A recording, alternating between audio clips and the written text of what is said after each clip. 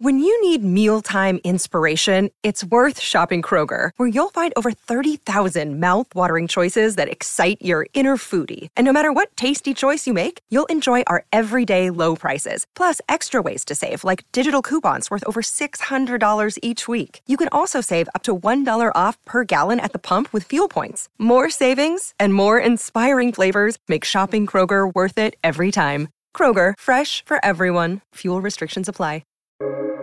Welcome to the New Books Network. Hello, everybody, and welcome back to New Books in Early Modern History, a podcast channel on the New Books Network. I'm Elspeth Curry, your host today on the channel. This afternoon, we'll be talking to Dr. Jane Stevenson about her new book, Women and Latin in the Early Modern Period, a wonderful account of what and why women learned Latin in early modern Europe and how that relationship changed over time. Jane, thank you so much for joining us today. Well, thank you for inviting me.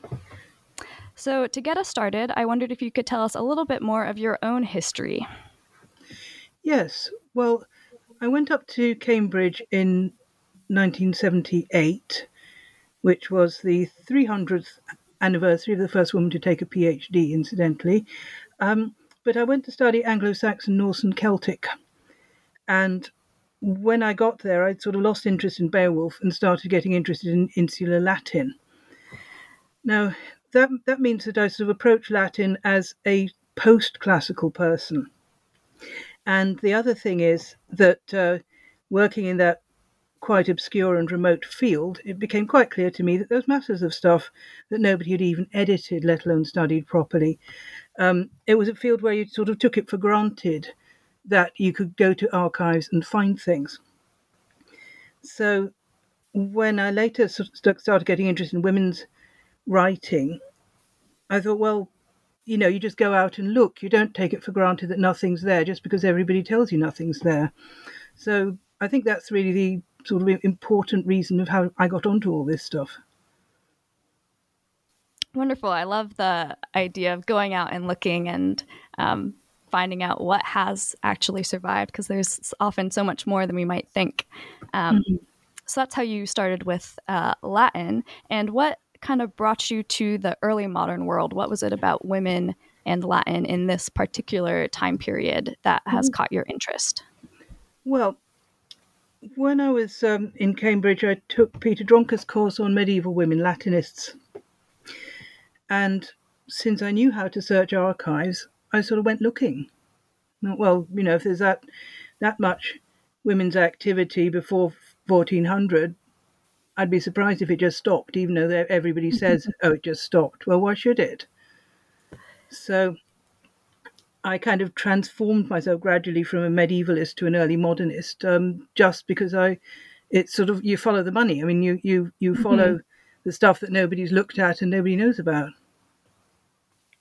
Very good. That's inspiring for us all to go out there and look. And in your book itself, you trace the history of women Latinists as much as the historiography of women Latinists, which you sort of touched on then, talking about how there's been some study, or there was some study of medieval women in Latin, and then people sort of had this narrative that it just stopped.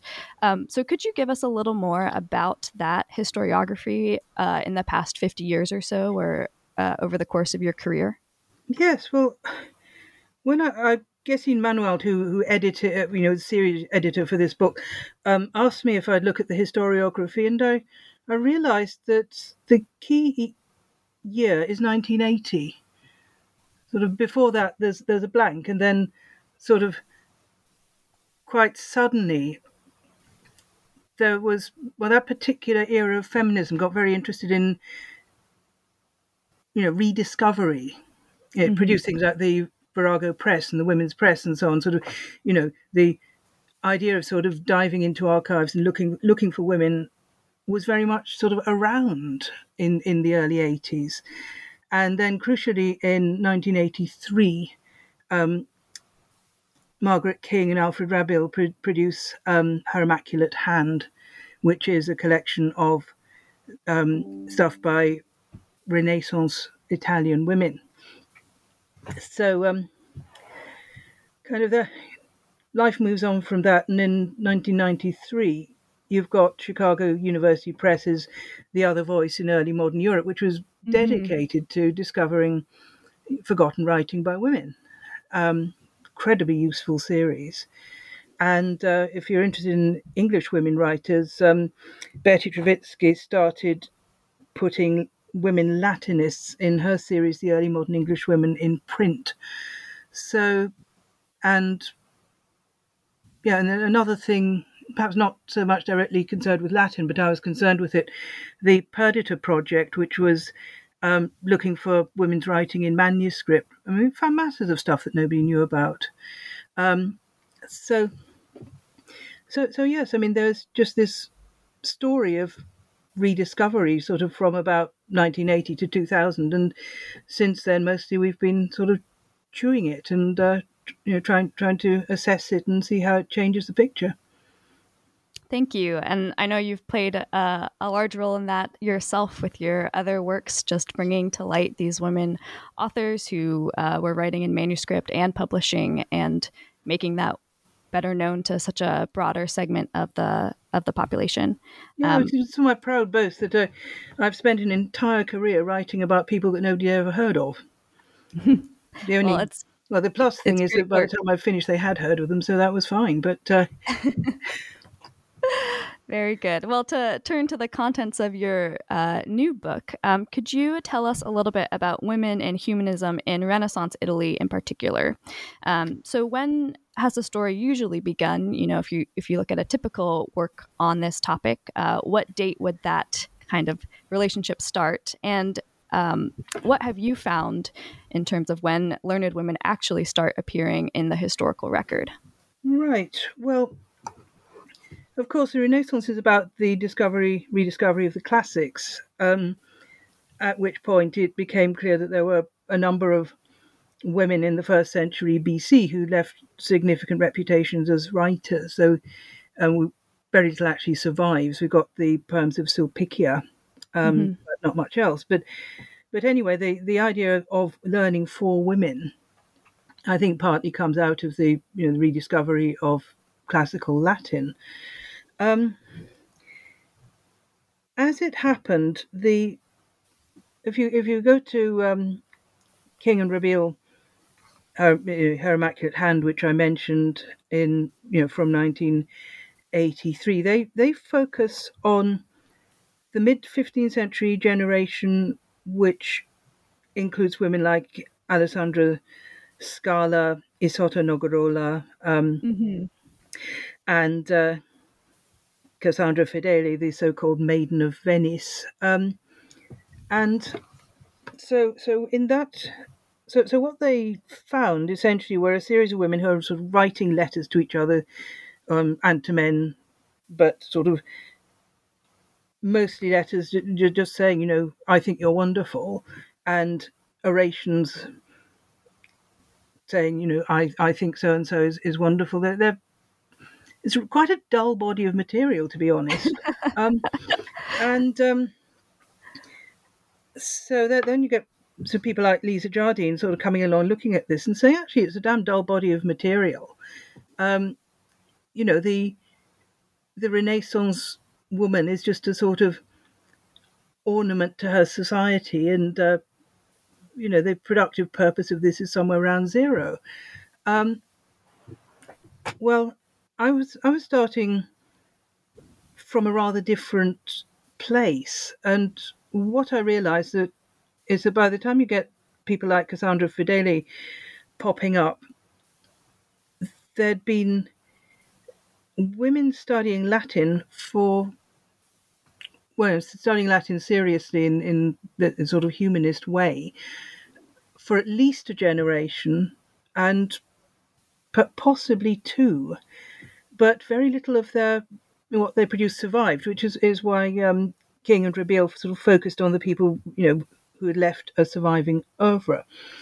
And approaching this as a historian, it struck me that the wives of condottieri had to learn how to run a country, because a condottiere is a professional mercenary who's also a nobleman. And a condotta from the beginning of the 15th century would take you away from home, running an army on behalf of somebody else for anything up to 2 years.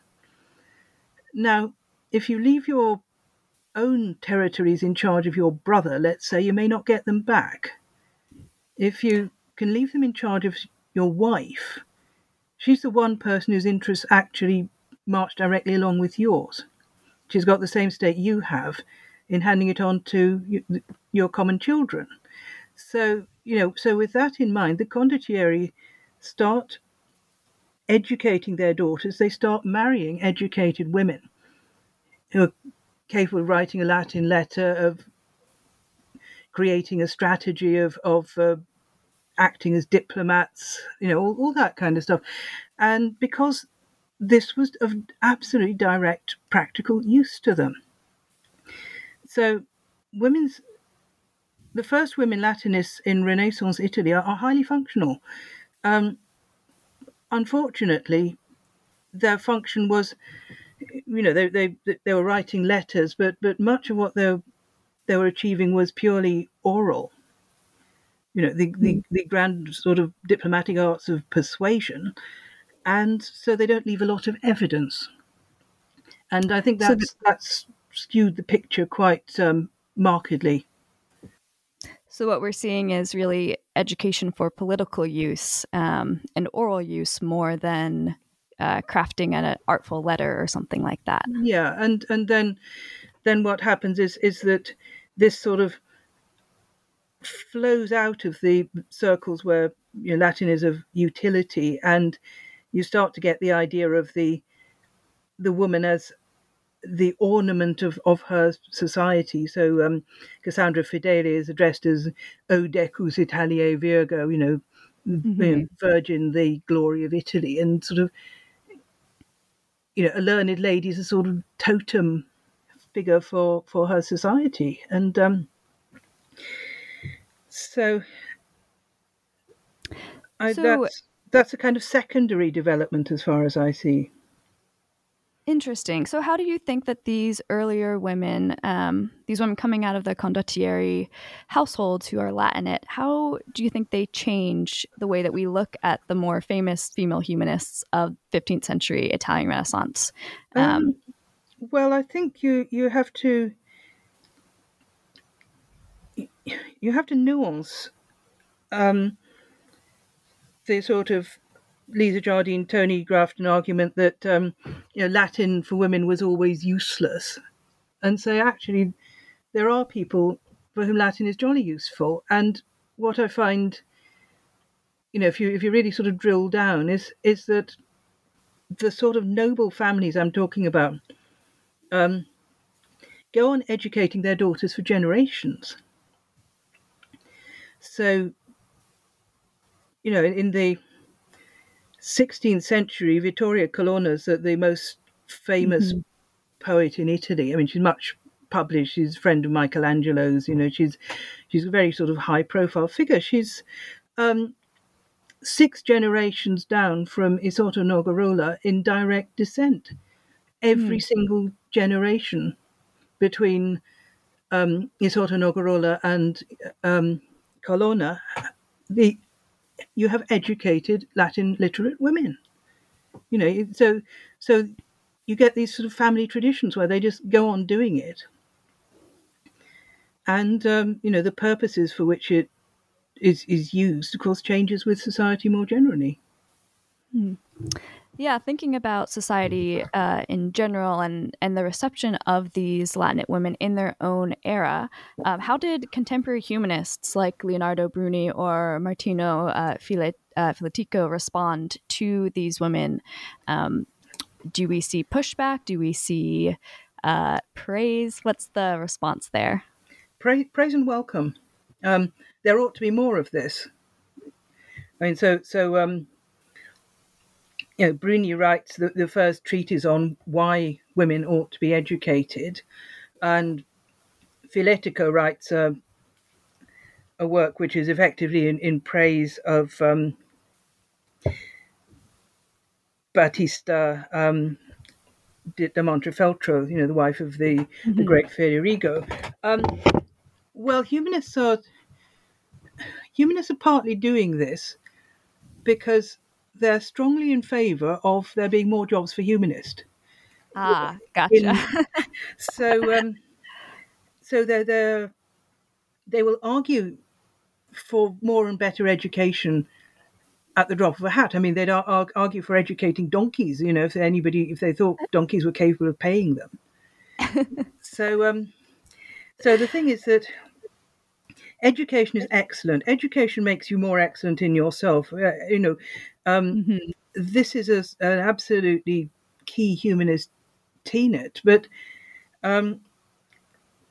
what it's trying to do is to ensure that more and more and more people with money are prepared to take a humanist into their household.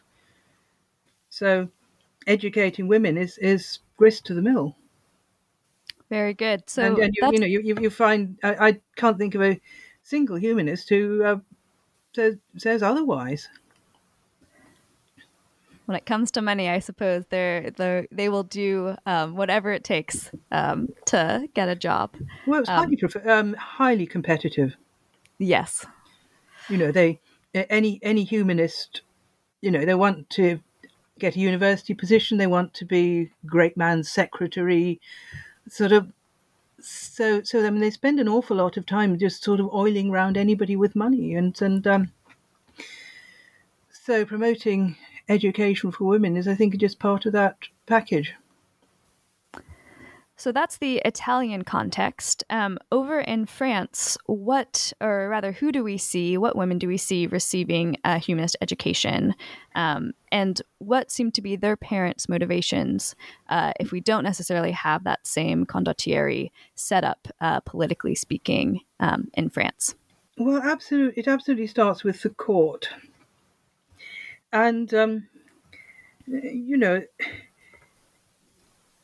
generally speaking, the Italian Renaissance provides a sort of pattern which the rest of Europe finds powerfully interesting and attractive. The new learning spreads out of Italy and carries with it ideas about mathematics and perspective and the Lord knows what, but also carries with it, just as part of the package, the idea that women should be educated. Now, in French context, the first women who do this and who find themselves a humanist and start learning are really the royal family.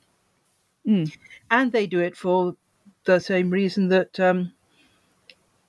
Battista da Montefeltro did, because they might end up in charge. For instance, Francois Premier is imprisoned in Italy for a number of years. So somebody has to act as his regent, and that somebody is almost invariably female.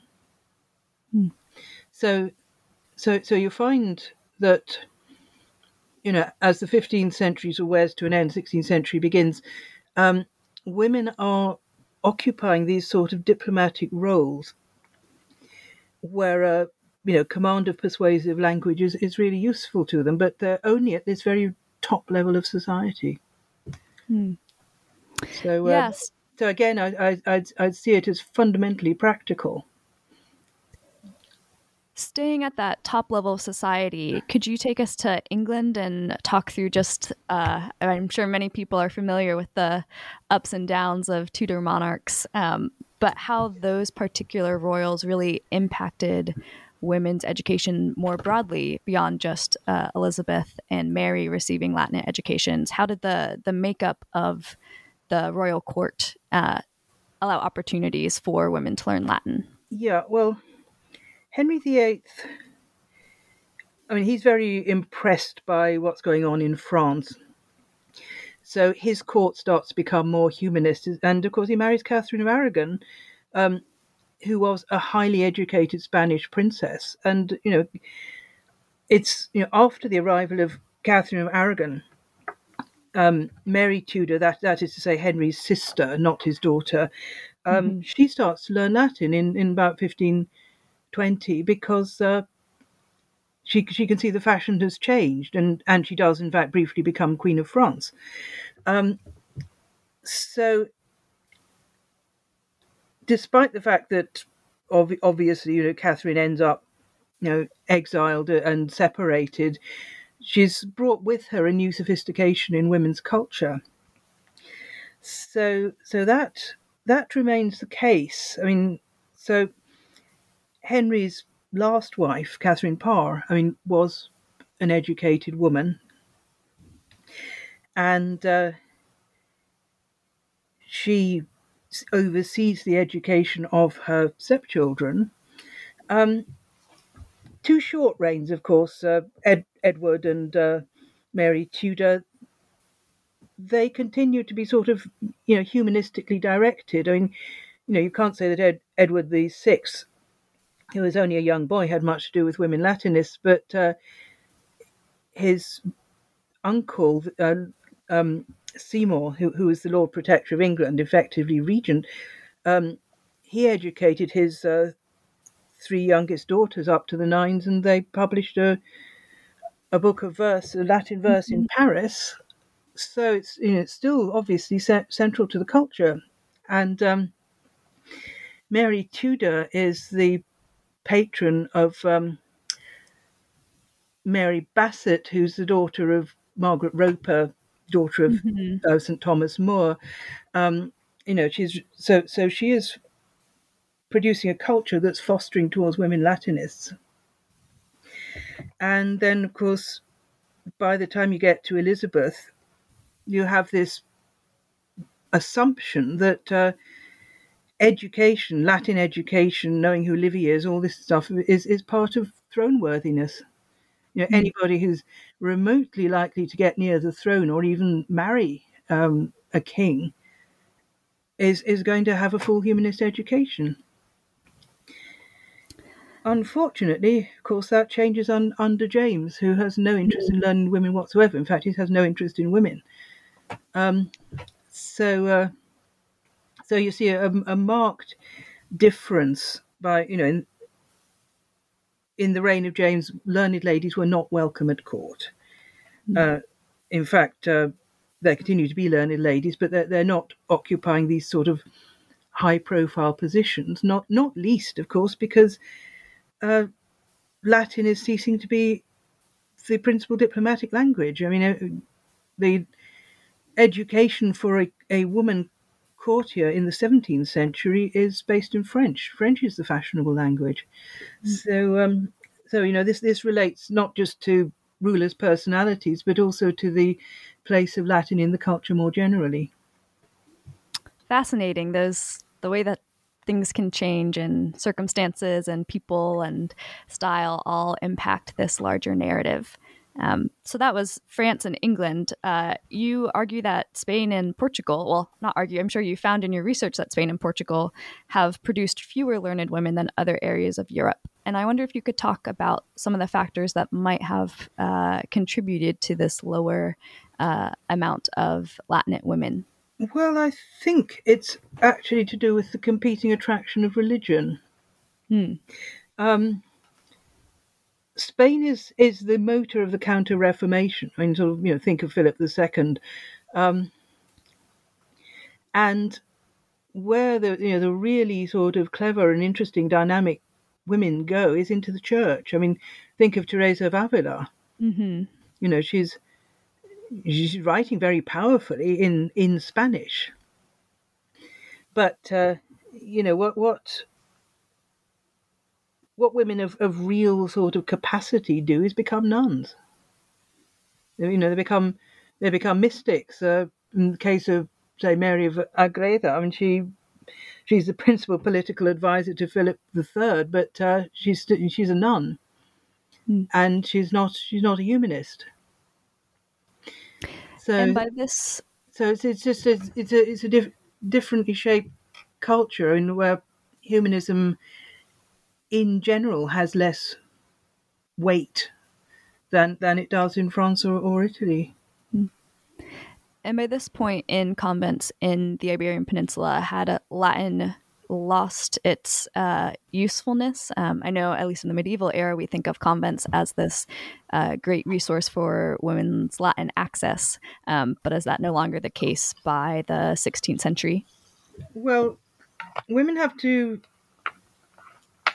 understand enough about Latin to perform the liturgy because, of course, the Eucharist and so on. Those services are all in Latin. But their own writing, which is often extensive, I don't know of any Iberian convent which is, any kind of a centre of Latin learning. They're not even translating from Latin. There's a few learned ladies knocking around the Spanish and Portuguese courts, but the culture as a whole just doesn't seem to find much of a place for these women. Interesting. So we've been talking about women in courts at this highest level of society, but you also bring our attention to the fact that educated women in the 16th century begin to use their Latin professionally, that is, as part of waged labor. So could you talk more about what causes this development and what sort of work we find Latinate women engaging in this era? Yes, well, I think the two principal areas where you find learned women engaged in work, it's teaching and printing. Because teaching is obvious. One niche which develops, of course, is the woman teacher of some highborn girl or girls,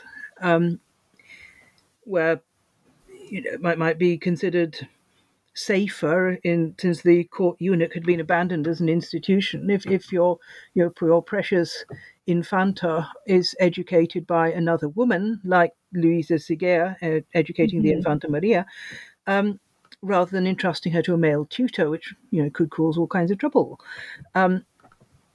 So women start turning up as educators or helping their humanist fathers run a school, or sometimes even opening a school of their own.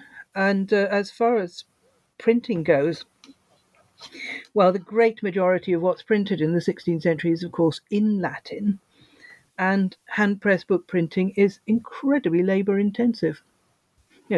Printers marry the daughters of printers because your wife needed to be able to sort of multitask to mind the baby and stir the porridge and typeset a page, all as sort of part of the same day's work. So printers become a kind of clan, and it's assumed that women, should be able to take up the slack, and you can't really typeset a page if you don't understand anything about what's on it, because you've got to be able to read the manuscript that you're setting from. So we could almost think of them as... So that produces learned women in sort of many corners of Europe. Wonderful. So sticking with those printers for a second, they're almost like modern copy editors to some degree, where they need to be able to tell if the sentences make sense and the words are correct, and that would require having knowledge. If you think of it, there's somebody is sitting there with a manuscript. Not every humanist had a beautiful italic hand by any means, and they were also prone to using abbreviations. So you've got to be able to sort of look at what's in front of you and translate it, and you can't do that unless you recognise that DNS is short for Dominus. So yes, I mean, without Latin, you probably are going to make a complete mess of things. Fascinating. So this has all been mostly focused on the 16th century, but you have encouraged scholars to look to the 17th century as well. you note that there's a general assumption that women Latinists kind of disappear after 1600, but you argue instead that, quote, throughout Europe, there are more women using Latin in the 17th than in the 16th century, and they do so for a wider range of purposes, end quote. Could you tell us a little bit about why we have failed to notice these 17th century women? Well, yes, I think there's several reasons. One is about the general shape of culture. And after 1600, Europe's vernaculars are the principal means of literary expression in almost every country. Latin is increasingly the preserve of the universities, law and medicine, great masculine bastions that don't admit women. So the assumption is obviously women aren't going to be learning Latin. Also, I mean, think about the rise of the novel. There is an absolutely gigantic rise in the number and variety and interest of works authored by women after 1600, but in Europe's many vernaculars. So I think that's part of the answer. I mean, a sort of assumption that Latin doesn't really matter anymore. And, if you want to work on women, go off and work on Aphra Behn or somebody like that. And so it's a combination of what women are doing, what most women are doing, and an assumption that Latin's just become a sort of outmoded bastion of certain professions. And people just stop looking. You can do so. There's so many interesting things about women's writing, and so why go looking for needles in haystacks? I mean, I think it really sort of pretty much comes down to that. Well, it's encouraging for younger scholars to know that there's lots more out there to go look for. Sticking with the 17th century and this shift in attitudes and values, could you tell us a little bit about how the figure of the female prodigy, who you brought up earlier in our discussion of the Italian humanists, how this attitude changes in the 17th century, particularly amongst learned women themselves, these women who perhaps earlier would have been held up as the emblem for their city? How are they viewing themselves or presenting themselves in this language of prodigy? Well, curiously, the woman prodigy as a phenomenon continues quite merrily through the 17th century, and because the Stuart court isn't that sort of place,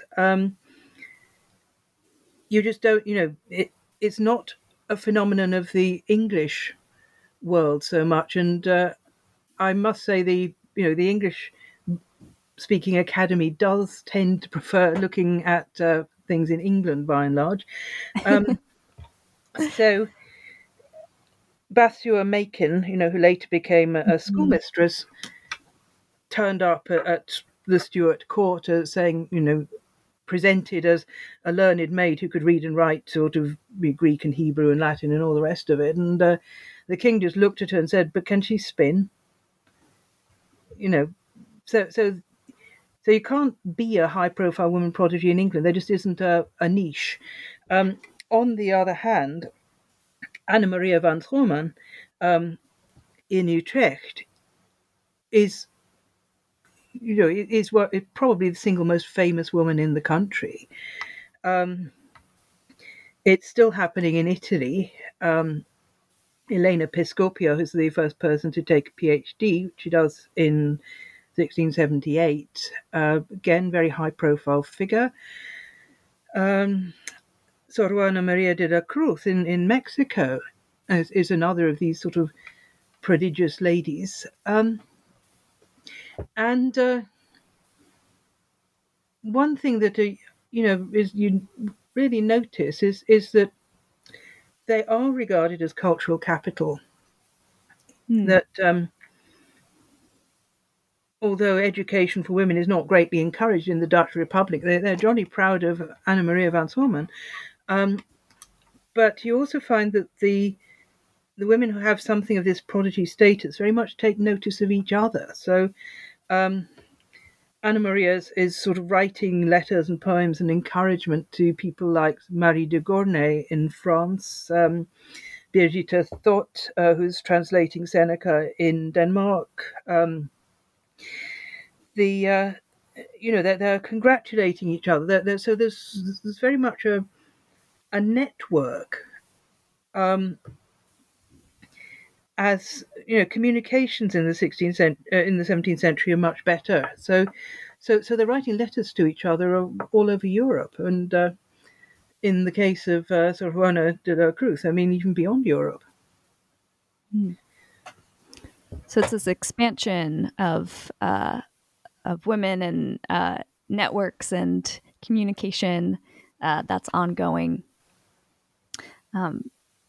So one of those women in the 17th century who you bring our attention to is Martha Marquina in Italy. And I am personally a big fan of her poetry. So I was wondering if you could introduce our listeners to her as well and talk about how her life really highlights some of the major arguments of your book as we expand our study of women and Latin beyond just the well-known figures of the 15th and 16th centuries.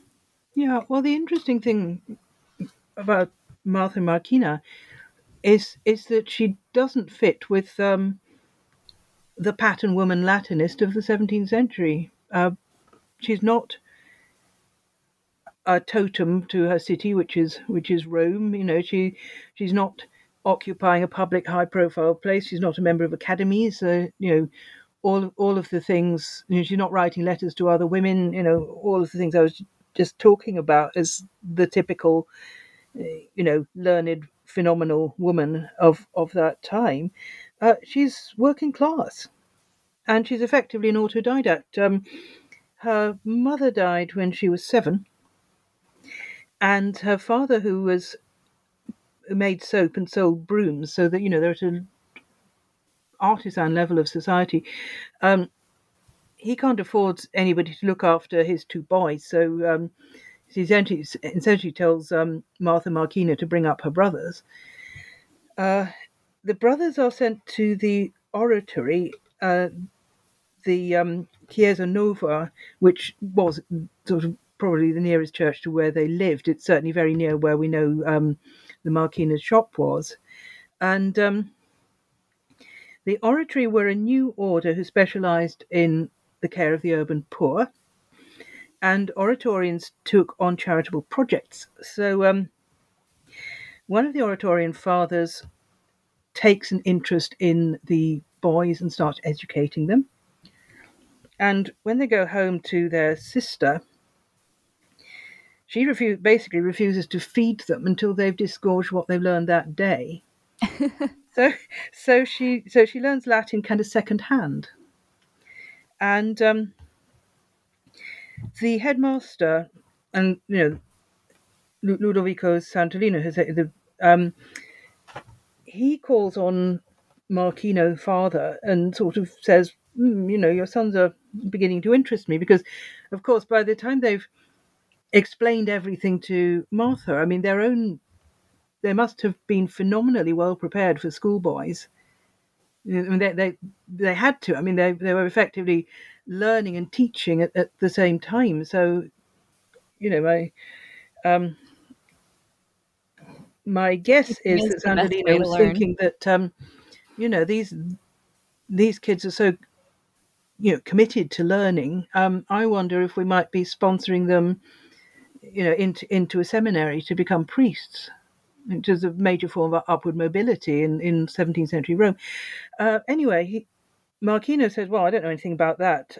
You'll have to ask Martha, at which point Santolino discovers that, Martha is sitting at home, desperate for books, learning as much Latin as she possibly can. And in fact, the Oratorians take her under their wing. They start lending her books. They help her with her education. They try without success to think of something to do with her. I mean, does she want to run a school? No, she doesn't. Does she want to become a nun? No, actually, she doesn't. Does she want a university chair? No, she really doesn't. Again, it would be horribly exposed. And so, it's socially quite beyond her. So basically, she doesn't marry. Her own profession is as a gold embroiderer, for which there was a tremendous ready market in 17th century Rome. Making beautiful things for the altar. Chalice veils, all that sort of stuff, and so she sits in the attic, embroidering with gold, and thinking about,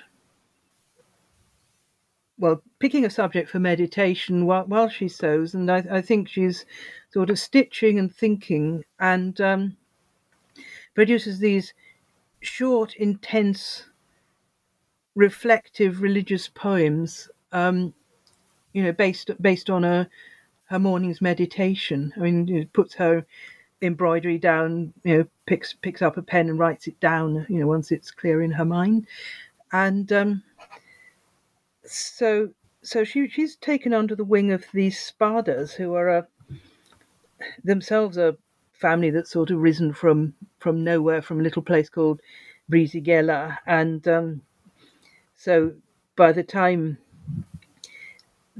Martha Markina attracts their attentions, there's a Spada who's become a cardinal, and there are several more cardinals in the family, and the work that we have of Markina's is essentially preserved by the Spadas. She's a protege of theirs.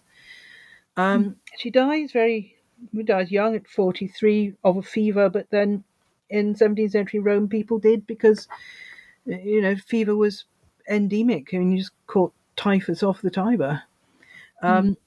But she was clearly much respected. She was taken completely seriously as a poet, and she had her own little social niche, which was essentially with cultivated churchmen.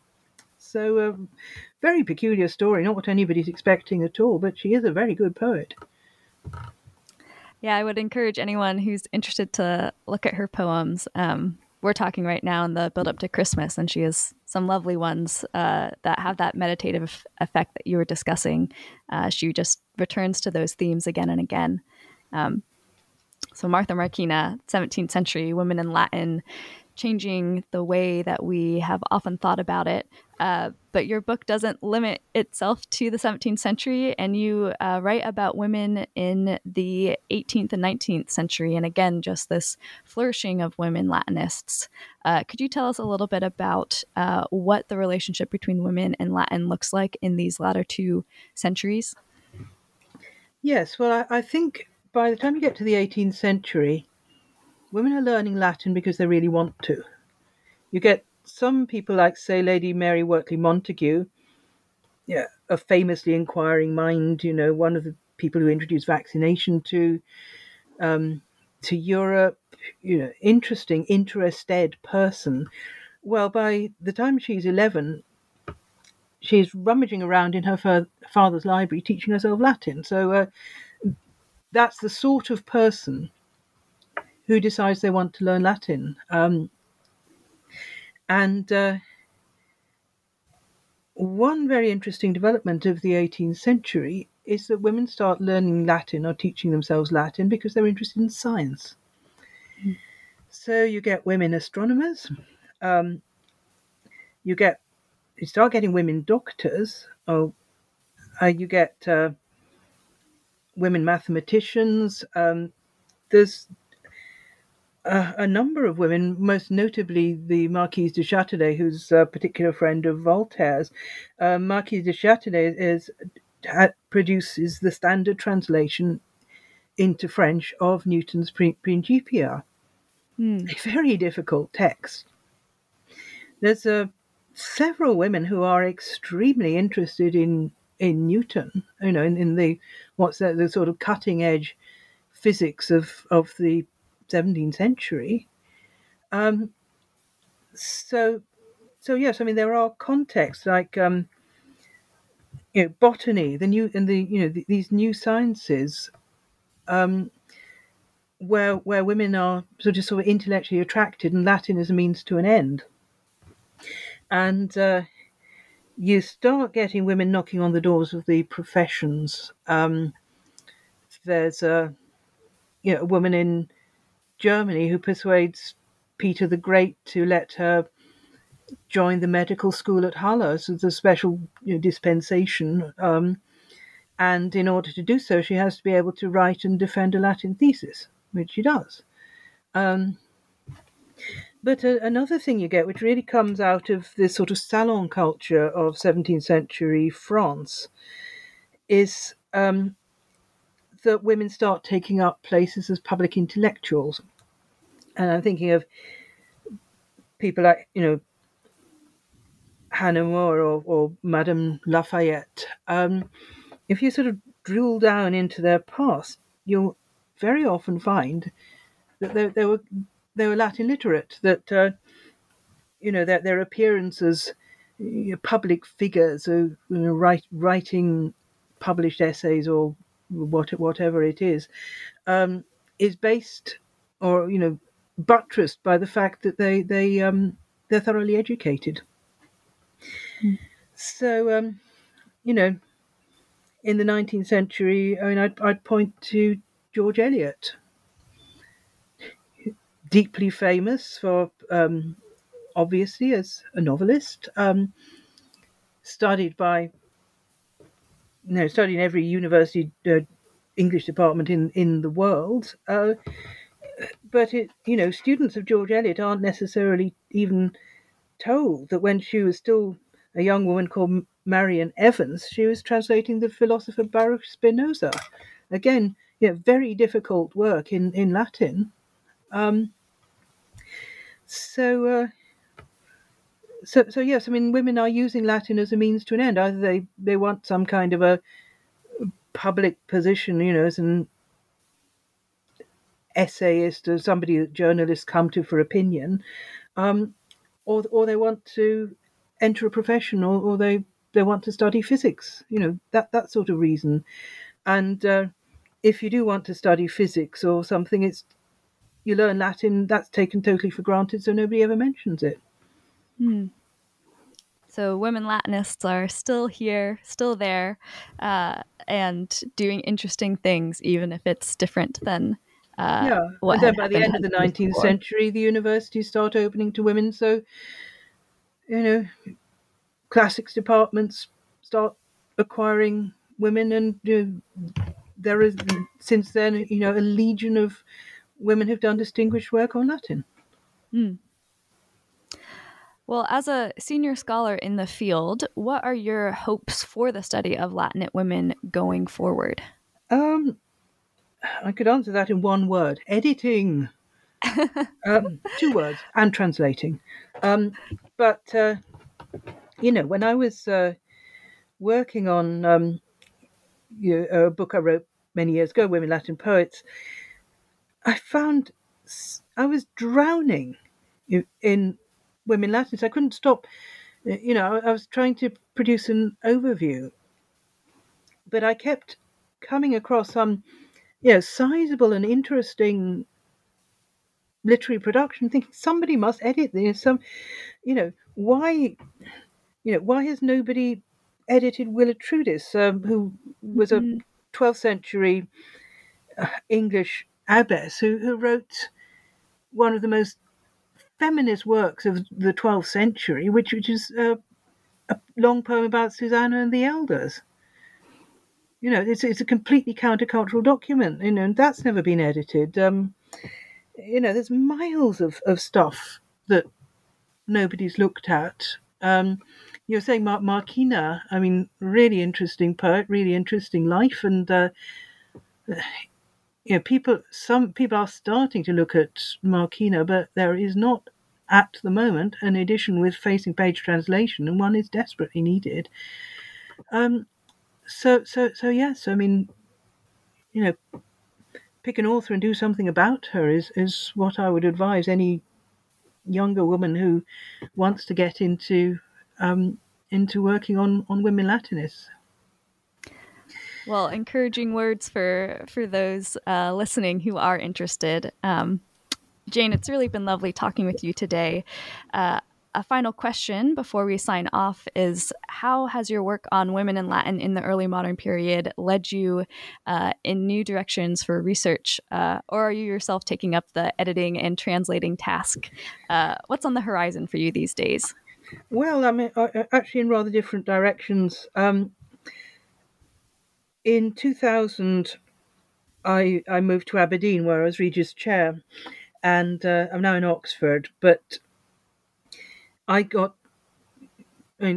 is a very interesting place, and I got very interested in Scottish Latin literature and the distinctiveness of the Scottish literary tradition. And so since since doing all this stuff about women Latinists, I've also done a lot about the humanist culture of Scotland. And another area that I got into was recusants.